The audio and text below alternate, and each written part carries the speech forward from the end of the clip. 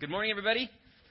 Welcome to Church in the Valley. Glad that you guys are here to worship with us. I want to just take a moment before I launch into the message to just talk about the opportunity that Jeremy mentioned for Easter next Sunday. As a church, we spend a lot of time talking about the celebration that is Easter. And if you're like me, it's easy just to it goes in one ear and it goes out the other. And if you've grown up in church, you've maybe had many Easter services that you've been a part of. But one of the things that we say a lot about Easter is it's the best reason ever to celebrate. And that really is true. And like Jeremy said, we celebrate not just that Jesus came, but that he came and he died for our sins and that he rose again so we may have new life. And so his life represents the new life that we have in Christ. And so what happens in the world is as Easter comes, just like in Christmas, there's actually a kind of a spiritual awareness that's raised in the hearts of people. And our goal as a church is not just to exist for ourselves. We actually want to exist for those that don't yet know who Jesus is. If Jesus came and died and he rose again, he did that for the whole entire world. And as a church, we want to let people know that that's true. We want to let people and communicate the hope and show the hope that we can have in Jesus. And so I just want to encourage you in your world, in your neighborhoods and in your family and in your friendships and at your workplace, all the different places you go, there's an opportunity to connect with people that don't yet know who Jesus is. And they may be interested in coming to church, but you'd never know that. And so a great opportunity to kind of test the spiritual awareness of people in your life is to invite them to church. And Easter is actually a great time to do that because people have this sense like it's Easter, it's something that should be celebrated. Maybe I should go to church. And so I want to encourage you to just think through some of those people who you can invite. And that's the reason we have those flyers and the reason we have the little business cards is so that you can utilize those and invite people. And if you're thinking, Alex, I don't hand papers to anyone, we also have the events on the web. And so if you just are way too intimidated by giving someone a paper because they don't know what to do with paper anymore, you can go on to the events page of churchinthevalley.com. If you click on the Alhambra campus, you go to the events page, and you can share as an invitation. You can share the event and send it to people. You can also post it to social media, share through that as well. So I just want to encourage you. It's a tremendous opportunity. This year, we also have extended our reservation after the service. And our goal is, if you've been here before to Church in the Valley, you know that this is a high school. And if this is your first time, you figured that out really quickly. And we transform this place every week. And it takes a lot of work to get this place set up and tore down every single Sunday. But next Sunday, because of Easter, and really for the opportunity that we can have to connect with people, we've extended the reservation an hour. And so we're going to have an Easter egg hunt for kids, okay? All right, don't bring your bags if you're an adult. We are going to have an Easter egg hunt for kids. But I want to encourage you, we have food and refreshments next Sunday. And the goal of that is to allow us to interact with the guests that come to church. And we want to welcome them as guests. We want to consider them. And so after service is wrapped up, I encourage you to go outside, to grab some food, and talk to somebody that you may not know. Connect with them. You don't know their story. You don't know their background. They probably were invited by one of you, and they're going to be here, Lord willing. But just take an opportunity to connect. And there's going to be an Easter egg hunt. The kids are going to be going nuts collecting Easter eggs. Parents, try not to stress out. There's going to be some sugar, but it's Easter. Okay? What we're going to do as well, and this is where I want to invite you to kind of participate, is we're going to have some activities for everybody. Okay? We are going to launch next week our first ever Easter egg toss. We have stepped it up. Now, I would call it the first annual, but you never want to say that until you do it. So it will be our first one. We may never do it again, but we are going to do it next Sunday. Okay? And I want you to participate and have fun. And there could be parents doing it with their kids, you guys doing it with each other, doing it with somebody you don't know. We're going to have an Easter egg hunt, and then we're going to have another activity afterwards. So as a church, we're going to kind of be out in this courtyard, hanging out and doing some fun activities together. So I encourage you. I know that there's lunch plans, and if you're going to have people over, there's like the food, but just take a moment to just connect with the people that God brings around. So think through who the people you can invite, and then make the most of the opportunity that is next Sunday. Does that make sense? I'm really excited to see what God does. And also just as people come, that they'll come back and continue to engage just the story that God wants to unfold in their life. So just wanted to give you kind of my thoughts on that. And today I want to launch into the last week of our Pressure Points message. And we've been working through the book of James, which is in the New Testament of the Bible. And we've been talking about pressures that we face in life that cause discomfort, that cause us being overwhelmed, that cause us to be stressed out and anxious. And if you've ever come to church, or you've ever arrived at work, or you've ever been in any family gathering and you have this sense of like, I just don't have time for anything else, the book of James is actually written for you. This book is written to people who are overwhelmed. And it's written to people that are anxious and full of fear. And so if you find yourself struggling with some of those, or you just feel apathetic, or you feel like you don't know how you're going to continue just doing the same thing you've always done, this book is great advice. And so I hope that you've kind of found some nuggets over the last few weeks. If you've missed any of the weeks, you can always listen online at churchinthevalley.com. But I just briefly want to catch us up. We started the first week talking about how God uses pressure to grow us. Whenever we face pressure, the tendency in all of us is to face it and think what? Get me out of here as quick as possible, right? We don't wake up and think, man, I just hope today is pressure-packed and stressful. We don't say that. We want like the least amount of resistance in our life. But what you find is life isn't like that. There's actually a lot of resistance. There's a lot of things that unravels. We have a law even we've called Murphy. It's like anything that goes wrong, it's going to go wrong. And so life is full of all those unexpected and just overwhelming moments. And this book is saying, make the most of the pressure, because that's where God grows us. And so that's kind of where we've started and where we've been talking about. We've been talking about how God wants to grow our faith in the pressure. God wants to grow how we communicate to others in the pressure. God wants to grow us in conflict as we kind of have experienced tension in our relationships with others in the pressure. And today we're going to wrap up talking about injustice.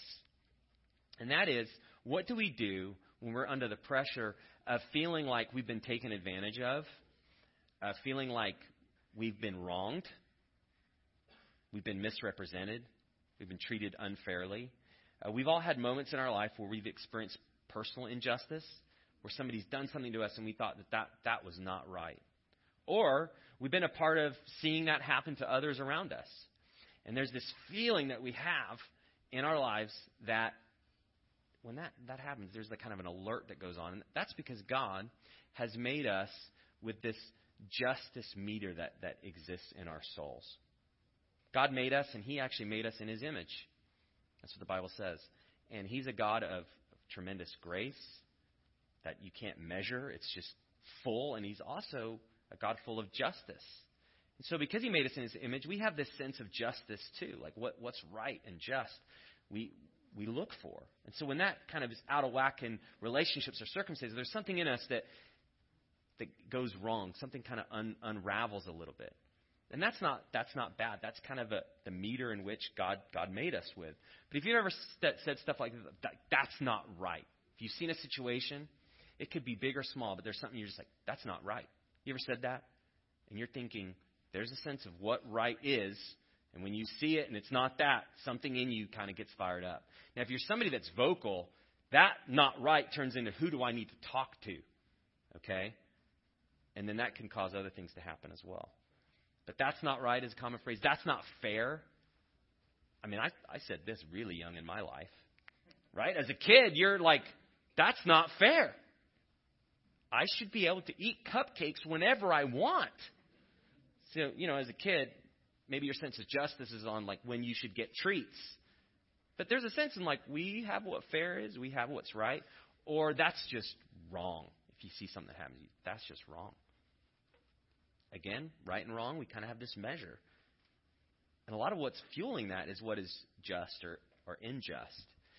I want to show a clip, because what tends to happen is when things happen to us that's wrong, or when we've been treated a certain way, that kind of alert goes off, like something's the matter. An unjust situation has occurred. But what tends to happen is when that occurs, emotion builds in us. The alert goes off, and then we're kind of fueled with an emotion, a reaction. And I want to show this movie from the movie Seabiscuit, a clip, from the movie Seabiscuit. Seabiscuit's the name of the horse, just in case you didn't know. But in this, the jockey on top of Seabiscuit, I can't remember the jockey's name. Does anyone remember? I knew that. But yeah, Toby, that's the actor. I don't know the real jockey's name. As you can tell, I didn't prep for this at all. His name I do not know. But Toby Maguire is the actor that plays the jockey, and he experiences this injustice. What I want you to do is watch his reaction, and then watch the reaction to people that see his reaction. All right? Let's watch that.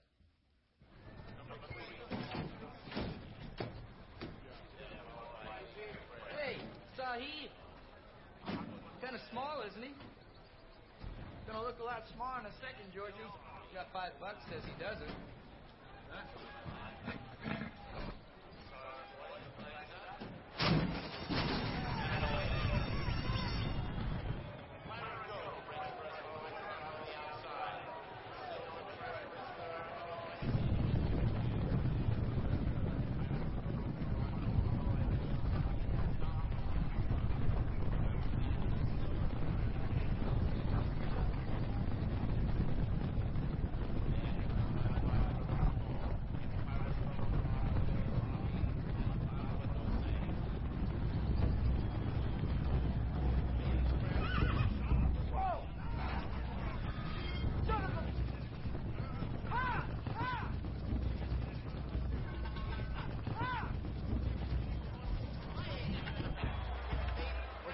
George. Let's go! Do it! I'm gonna put you on the ground! How do you like that?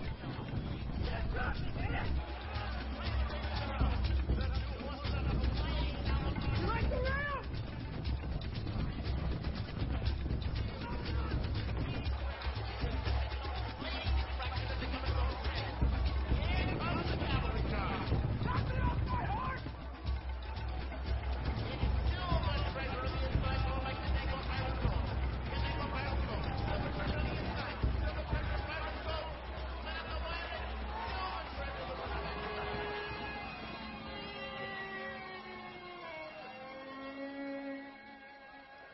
What were you thinking? He fouled me. What am I supposed to do? Let him get away with that? Well, yeah, when he's 40-1. He almost put me in the rail. Well, did he? Look, we had a plan. He fouled me, Tom. What am I supposed to do? He cut me off. He fouled me. Son, what are you so mad at?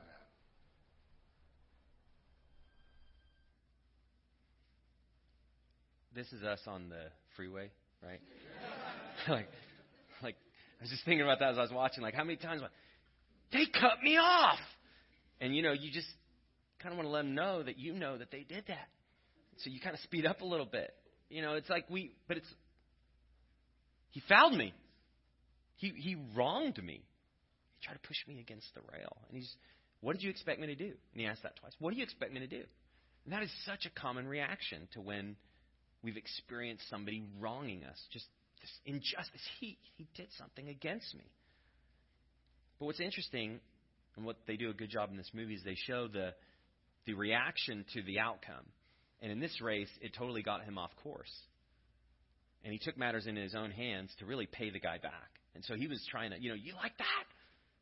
He was trying to get him back to the rail. And the whole time he lost track of the race, and he lost.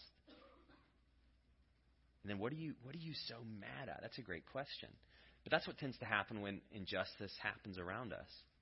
And when it happens to us, we have an emotional reaction, and we get into payback.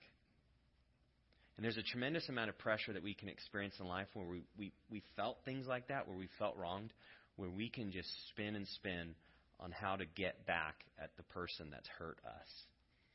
And so I kind of want to center on what do we do instead of that? Instead of paying somebody back, what do we do? And so James is writing the last chapter of his book to a group of people that have experienced a tremendous amount of injustice. He starts his letter talking to the Jews who are scattered. And he's writing to Jewish Christians, Jews who've decided to follow Christ, but have been driven from their home in Jerusalem. and they're scattered throughout the region. Many have had to leave their homes and some of their families, their jobs, and they're just trying to survive as really new Christ followers that are experiencing a tremendous amount of persecution. They're also experiencing so much unknown. They're in new regions, new places. They're dispersed. And so James is writing this overall pressure of life to this crowd, to this group that really experience it. But even more, they knew what injustice was. They saw this up close because of the persecution that they were facing for their faith. And in fact, this same persecution and same injustice happens today. A church in Egypt, 2 churches were actually bombed today, and Christians were killed for their faith this morning. And so James is writing to them thousands of years ago, and he's writing to us today. But as he starts his last chapter talking about injustice, he actually starts it by giving a warning and a comfort. And it's in the pressure of life, when you feel like you don't have a way out, if you leverage against people and if you turn against them, whether it's to pay them back or just to leverage your strength against them, you're going to be in a tough spot. Like in the clip, if you want to put somebody against the rail because they put you against the rail, you're going to get derailed. You're going to stop on the course that God has you on. And so James is writing to this audience like as this warning, knowing that they're kind of on the tipping point of all this stuff that's happening in life. And so I want to start James chapter 5 by giving really the warning and the comfort. And the warning is really this warning to those that are unjust and being unjust to all those around them. So he starts the premise of chapter 5 with God doesn't ignore injustice. Okay? I'm not going to spend a lot of time on that, but one of the key parts of a relationship with God is knowing that he's actually involved in life. Throughout centuries, people have tried to understand God and this being, and is he really here? Is he personal, or did he create or not create? And is he involved or is he not involved? But the God of the Bible revealed, and according to the Scriptures, is he's a God that's involved and he's personal and he sees and he knows everything. Nothing escapes his watch. He doesn't sleep. He's not lazy. He's not apathetic in any way. He sees everything. And so for those that are experiencing injustice, that's the greatest comfort that can exist. Because it doesn't matter where you are or who you are or what you've been through, God knows. And he's the one that keeps the final count on the injustices that have occurred. And so James kind of begins with this in mind, and he starts with this idea of he brings consequences to the unjust. And again, if you've not heard the book of James before, and this is your first Sunday as we've been walking through this book, James speaks very directly to his audience. He doesn't pull any punches. In fact, he kind of jabs a little bit. He wants to wake you up. He wants to kind of snap you out of just not thinking intentionally in your life. And so he says some just choice words, okay? And we're going to kind of talk about that a little bit. So James 5, 1 through 3, up here on the screen, it says, "Come now, you rich, weep and howl for the miseries that are coming upon you. Your riches have rotted, and your garments are moth-eaten. Your gold and silver have corroded, and their corrosion will be evidence against you, and will eat your flesh like fire. You have laid up treasure in the last days. You have lived on the earth in luxury and in self-indulgence. You have fattened your hearts in a day of slaughter. You have condemned and murdered the righteous person. He does not resist you." Quite an opening to the last chapter, right? But what he's saying is to all of us that are these new Christians, there's some of us who have decided in the pressure of what we're experiencing, we're going to put our hope in riches. We're going to put our hope in our own gain and leverage that gain against other people. And that really is a picture of what injustice is. It's getting power, authority, status, and leveraging it against those that are less fortunate. And James is giving this warning, and he's saying, for all of you now, you're experiencing some pain and some misery that's come from your injustice. And he's talking through the consequences of this hollowed life that people are beginning to experience. And so this is the warning. if you treat people in an unjust way, if you use power and authority and status to leverage against others to push your own agenda, God's going to come against you. The reality of life will come against you. And he's giving this imagery of you fatten your hearts in a day of slaughter. Like you're just ripe for the picking of your own destruction. And so he's taking this very seriously. God takes this seriously. You don't power up on people to push your own agenda. It's wrong in every sense, and he sees. And then he gives a more stern warning, as you could see in 5 and 6. You've lived on the earth in luxury and in self-indulgence. So in the middle of all this pressure that you're facing, again, this audience they're out from their hometown, the people he's writing to, and they don't turn to God. They're just turning to pleasure. They're turning to themselves. They're turning to kind of their own self-gain. And that's actually a common tendency for all of us. When we experience pressure, we want to get out of there as quick as possible, right? We want to escape. Not only do we want to escape, but I want to feel better. I want to feel good. And so we can just turn to whatever will be a quick fix. So James is writing God does not ignore, and God brings consequences. Now here's the comfort, and this is in verse 4, is that he hears the cries for justice. He's talking to the same group, this warning, but in verse 4, check this out.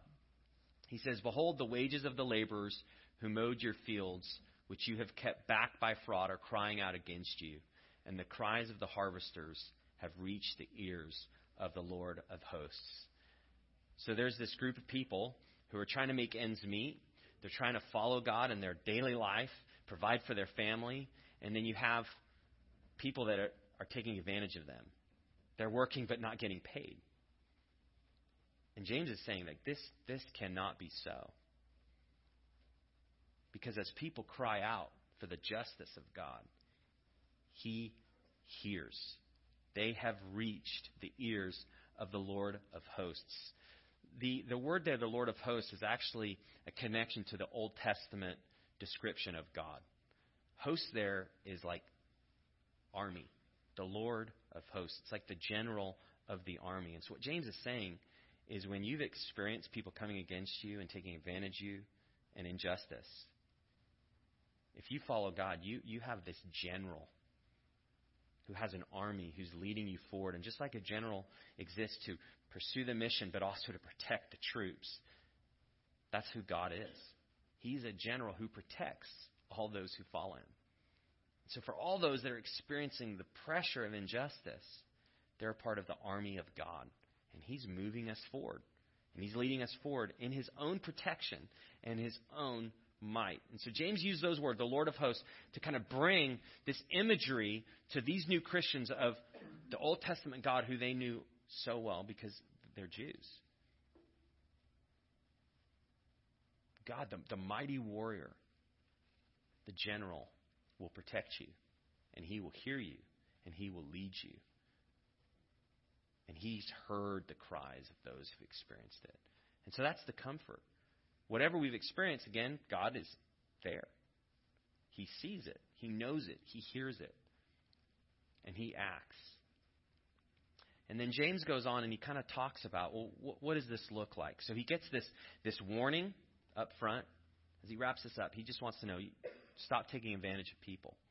And the reason you're experiencing some of the misery you're experiencing is because you're doing that. So he's just warning, stop it. And then for those that are experiencing being crushed by injustice, God hears you. He will protect you. And then I want to shift gears into the direction he gives to what do we do when we're actually in this pressure-filled situation of just feeling taken advantage of, or feeling like we've been wronged, or seeing that around us. Sometimes, even in the world, as we see things that go on, we think, when is this going to stop? When are people going to stop being treated this way? When is this going to stop? And just that emotional reaction happens. And it can get us in a really tough spot because we think, what can we do? What can we do? And so James writes to us that want to know, okay, if he hears, then what do we do? If he's God and he hears, then what role do we play? And so I want to kind of turn the corner. So we can trust God under the pressure by doing a few things, and that's what James walks us through. Okay? So whatever you've experienced in your life of injustice, James is writing to us.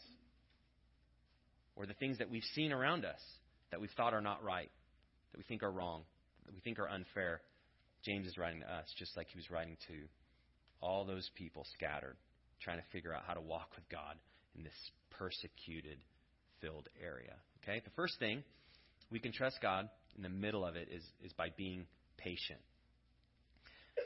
Now, James, he's given this just imagery and this warning and this comfort, and then he shifts gear and he's like, and wait on the Lord. And when you're in the middle of pressure, I don't know about you, but isn't that the last thing you want is patience? I don't do much like weightlifting, couldn't tell, but if you've ever tried to bench press something and you're really trying to push up a weight and you're starting to shake and maybe it's like, oh dear, it's going to come down, and somebody says, I got you, but just wait a little bit. You're thinking, I cannot wait. This is going to fall on me. So sometimes we hear like patience, like I'm going to get crushed. But what James is writing is not be patient so you can get crushed, but be patient and let God do what he's going to do. And here's the instructions. It says this: be patient, therefore, brothers, until the coming of the Lord. See how the farmer waits for the precious fruit of the earth, being patient about it, until it receives the early and the late rains. You also be patient. So in that, just those two verses, you see patience, you see waiting, you see patience again, and you see patience again. So there's 3 times patient, 1 time wait. So you get the sense in just 2 verses, this is serious. So in the middle of the pressure, in those moments where it doesn't seem right, we have to have patience. And the picture is that of a farmer. I don't know if you've ever driven down to like the Central Valley. There's a lot of farmland there in California. You go through the 5 or the 99. But one time, and a few times, I've seen signs like this. I think it's on there. Pray for rain. Just on the side of the freeway. Who do you think put those signs there? The farmer, right? That's probably their land thinking, I don't know who's going to drive on this freeway, but I'm just going to ask every single person to pray. And I was actually reading in 2014, because of the severe drought that we've been having in California, which, we're kind of coming out of. In 2014, the whole Central Valley, like churches got together to actually pray for rain. It was so severe. But a farmer cannot bring the rain. You can't. You have to wait for the rain. And what James is tying the picture is that's what justice is. You can't bring justice yourself when you've been wronged. You have to wait for God to bring it. Just like God brings the rain and he's in control of that, he's in control of justice as well. Now we can pray for justice, but it's God who brings it. Just like we can pray for rain, but it's God who brings it. So that's the picture James is saying. So he gives this warning and this comfort, and then he just highlights this. You have to wait on God to act. And that's a common theme in the Christian life. Continually, you do what you're supposed to do. You be faithful with what God's given you to do. And then you wait on him to act. You can't get around it. No matter how much pressure you experience, you have to still do. And so this idea of a farmer is, while the farmer waits for the rain, the farmer has to still work. You still have to prepare the land. You still have to feed the animals. You still have to take care of your responsibilities while you pray and wait for rain. That's what James is saying.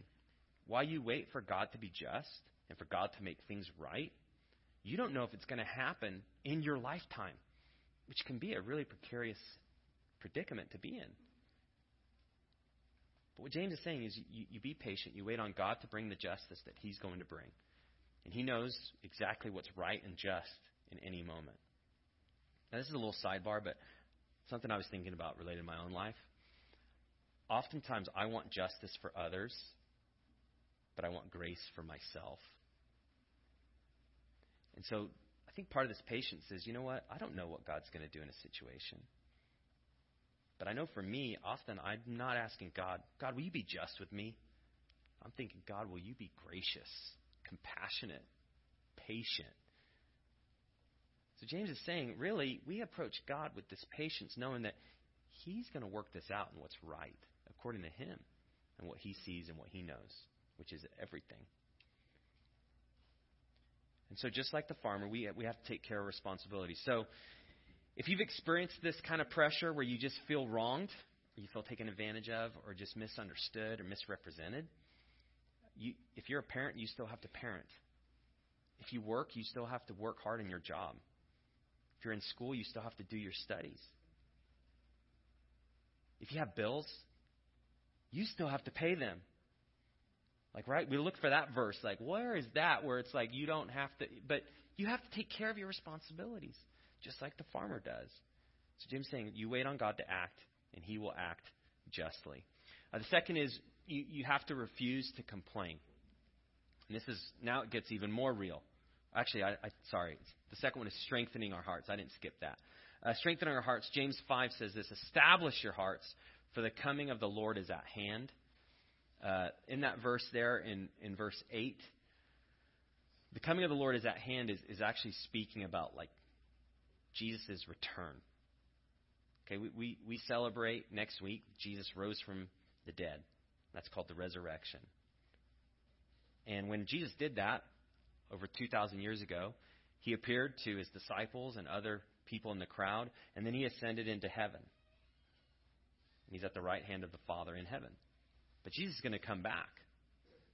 And so this is referring to that time when Jesus is coming back. Now, as James is writing this, they're thinking like, hopefully He's coming back soon, because they're persecuted. They're under pressure. As you can imagine, that was over 2,000 years ago. So we don't know all that God does. We don't know when He's going to come back. But you establish your hearts because you know that Jesus is going to come back. And that's actually speaking to He's the judge. He's going to make it right. He's the judge. He's going to make it right. And so that strengthening your hearts is like the staying the course. Okay, if you're choosing patient, you're going to wait on God to bring justice. The establishing your hearts is you don't get off track. Like in the clip, you don't decide, I'm going to justice into my own hands. I'm going to pay them back wrong for what they've done to me. Because if you do that, then you're just going to get on this cycle where everyone's going to be trying to level with each other. So this idea, I'm going to stay the course. I'm going to trust God to make this right. And that leads to the third, which I just mentioned, the refusing to complain. Here's some things that I think often in my own life. It's not fair that I'm the only one blank. It's not fair, and us being the only one is a common theme that we have. Like that's how we react to stuff. It's not fair. Have you ever got pulled over for like a ticket and you were speeding, but there's just a part of you that thought like, why'd they get me? That person was going way faster. You know, I said, am I the only one? Like, am I the only one that's ever thought that? No, I mean, I think that a lot. Like, out of all the people, why me? Why do I have to get in trouble? And I've been pulled over a few times. I'm not proud about it. There's a sense in which even that, in my wrongdoing, I measure my wrong up to somebody else's. So we even get into that. Like, well, I wasn't as bad as them. Yeah, I paid them back, but they did it to me first. And so much of this justice, like, this is like what kids, you learn it at an early age. Like you have your playground justice. Well, they did it to me first. This common reaction. That's not fair. Common reaction. We actually have the same reactions as adults. But just oftentimes it happens within us. And it can just churn and churn. So when you complain about the injustice or being treated wrongly, it's like getting a magnifying glass. It just makes it bigger, but it doesn't do anything. Like it doesn't help. So James says this, do not grumble against one another, brothers, so that you may not be judged. Behold, the judge is standing at the door. So again, you get this picture. Why do you not have to complain? Because God's the judge. That picture of he's standing at the door, it's like he's monitoring, right? He sees who's coming in, what's happening. And he's standing at the door. He's watching. So we have to stop those complaints but before they happen. And then he ends his overall thought like by summarizing the theme that we've been talking about in this series. And that is, in the pressure, whether it's from injustice or whether it's just from life, you actually have to endure. You have to endure under the pressure. You can escape it, but if you escape it, you're going to miss some of what God wants to grow in you. If you try to get out of there as quick as possible, you're going to miss what God wants to do in you. And so James is summarizing kind of all the themes, and he's just talked about injustice, and he goes back to kind of where he started.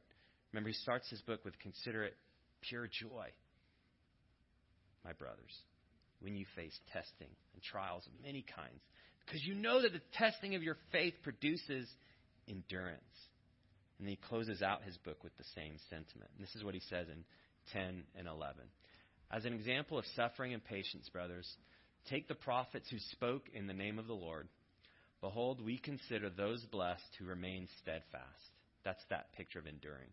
"You have heard of the steadfastness of Job, and you've seen the purpose of the Lord, how the Lord is compassionate and merciful." And if you've never read the book of Job in the Old Testament, it's really a picture of a man who experienced so many trials and pressures, some of which I hope none of us would ever have to experience. But he didn't curse God, and he waited for God to make it right. So if you've never read the book of Job, it's a heavy book, but it has some really good principles. And so James is kind of referring again to his audience. He knew that they knew this story. They've read this. This was a part of just them growing up as Jewish kids. And so he says, remember, you've heard of the steadfastness of Job, and you've seen the purpose of the Lord, how the Lord is compassionate and merciful. And so he's just this one last challenge to stand under the pressure. Don't try to escape. And so I was just kind of summarizing just my own life when I've felt pressure. Some of which I felt wrong before, and I felt what he's talking about in the injustice. I felt like, I remember what they did to me.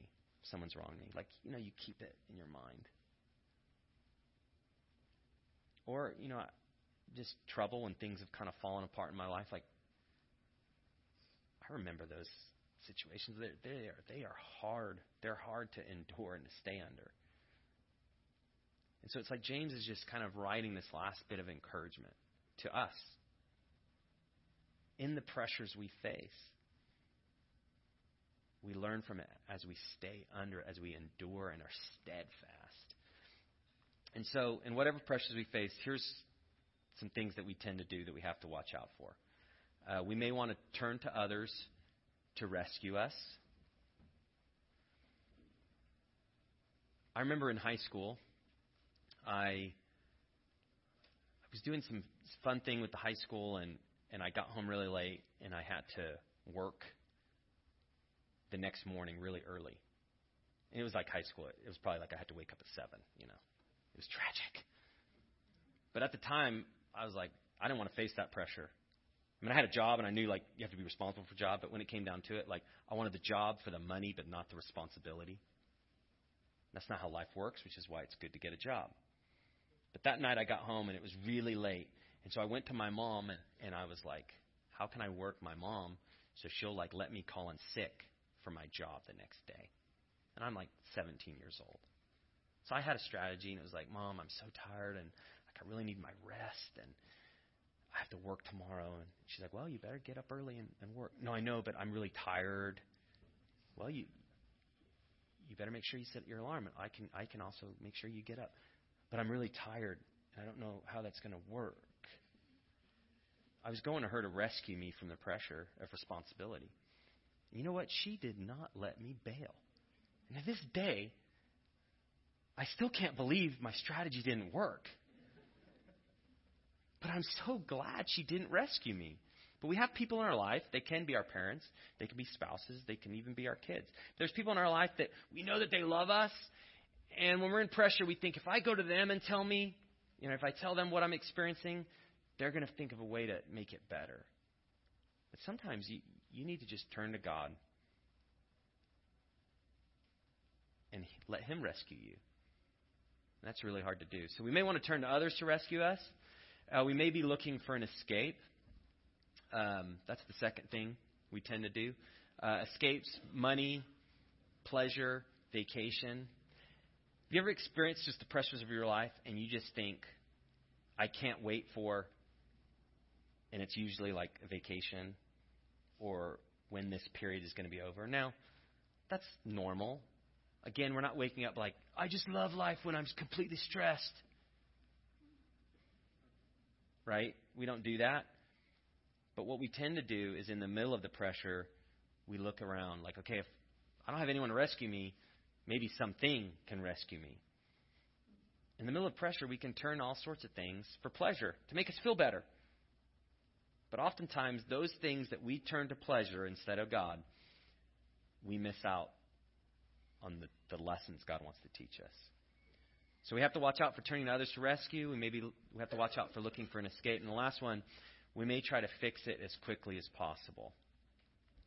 And this idea of steadfast, what James is talking about, when you're steadfast, you're actually not looking for the quick fix. There just might be some situations you're in where you have no idea when it's going to end. It could be a really stressful situation at work. It could be a conflict with somebody in your life. It could just be some trouble that has come upon you and you don't know why. The tendency, the quick fix, it's over, and I can just move on. But in the middle of this, God wants to meet you. And you don't want to miss out of a season of your life where God wants to meet you just because you're looking for a quick fix somewhere else or to get out of it as quick as possible. And so this is kind of what his book is about. How do we not choose these things? And then the last reminder is this. Remember, God wants to use the pressure in life to grow us. So I want to encourage you with what you're experiencing right now, whether it's just feeling wronged and injustice to just being overwhelmed. In your stress, God wants to meet you there. In your feeling of discontent, God wants to meet you there. In your feeling of pain, God wants to meet you there. And then the last thing that James reminds us is the Lord of hosts leads us forward as we follow him. Again, we're following a God who leads us like a general does an army. Like we're part of his troop. So we don't have to be afraid. We're not by ourselves. We have God. And not only that, we have each other as the church. In the middle of the pressure, we can turn to each other for encouragement. We can turn to each other for help. And that's what he wants us to experience in church. So people in the world who are experiencing this kind of pressure can look to the church and see this is a group of people who actually move forward together. This is a group of people who have hope. This is a group of people that seem to actually have a joy despite their circumstances. God has wired that in as a picture so that they can see him work. So I want to encourage you. This is true. God wants to meet you right where you are in the pressure. And as a general, he wants to move us forward. That's all I got. I'm done. Usually, I wrap it up better than that, but I don't really have anything else to say. You guys want to come up? I was going to say something, but then my mind just kind of went blank. I'm going to pray. That was the craziest ending ever. I apologize. Just the words were done, and then I was like, I'm done too. I'm going to pray, and there's some next steps on your connection card that you can take. If you haven't finished filling out your connection card, you can do that. And if you have prayer requests, we'd love to pray for you this week. The first thing is just to evaluate lessons that God has taught you through this series or today, if this was your first time. And then the second is invite a friend to Easter. I want to encourage you, on your connection card, you can just write, if there's somebody that you're inviting, I'd like to know this week, and I'd like to pray for that person that they'll come. And so if you're inviting somebody or a group of people to Easter, if you write their names on the connection card, I'm going to pray for them this week. One last thing, we have Lord's Supper tonight, and so if you're a part of tearing down, we're going to remove the side chairs, but we're going to leave the center ones here, and so if you can help with that, that would be great. Let's pray together. God, thank you for being completely present and engaged in every aspect of what happens in the world and every aspect of what happens in our life. And I ask, God, for us in a real way to meet you in the pressures that we face.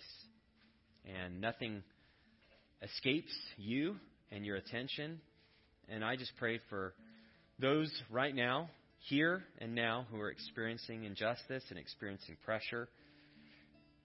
In the middle of that, God, will they be able to see that you're real and that you are full of compassion and mercy? And God, help us as we interact with those around us to see the opportunities to be encouragers and helpers to those that are experiencing this kind of pressure.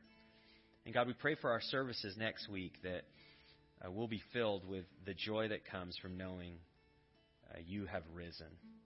And we thank you as an opportunity of the church to invite people. And so we pray for all those being invited, that have been invited, that will be invited, that you'll free up their schedule, that you'll remove any obstacles in their mind or just in their life that will prevent them from coming. And we pray next week, God, that you'll be honored above all. In the name of Lord Jesus Christ, amen.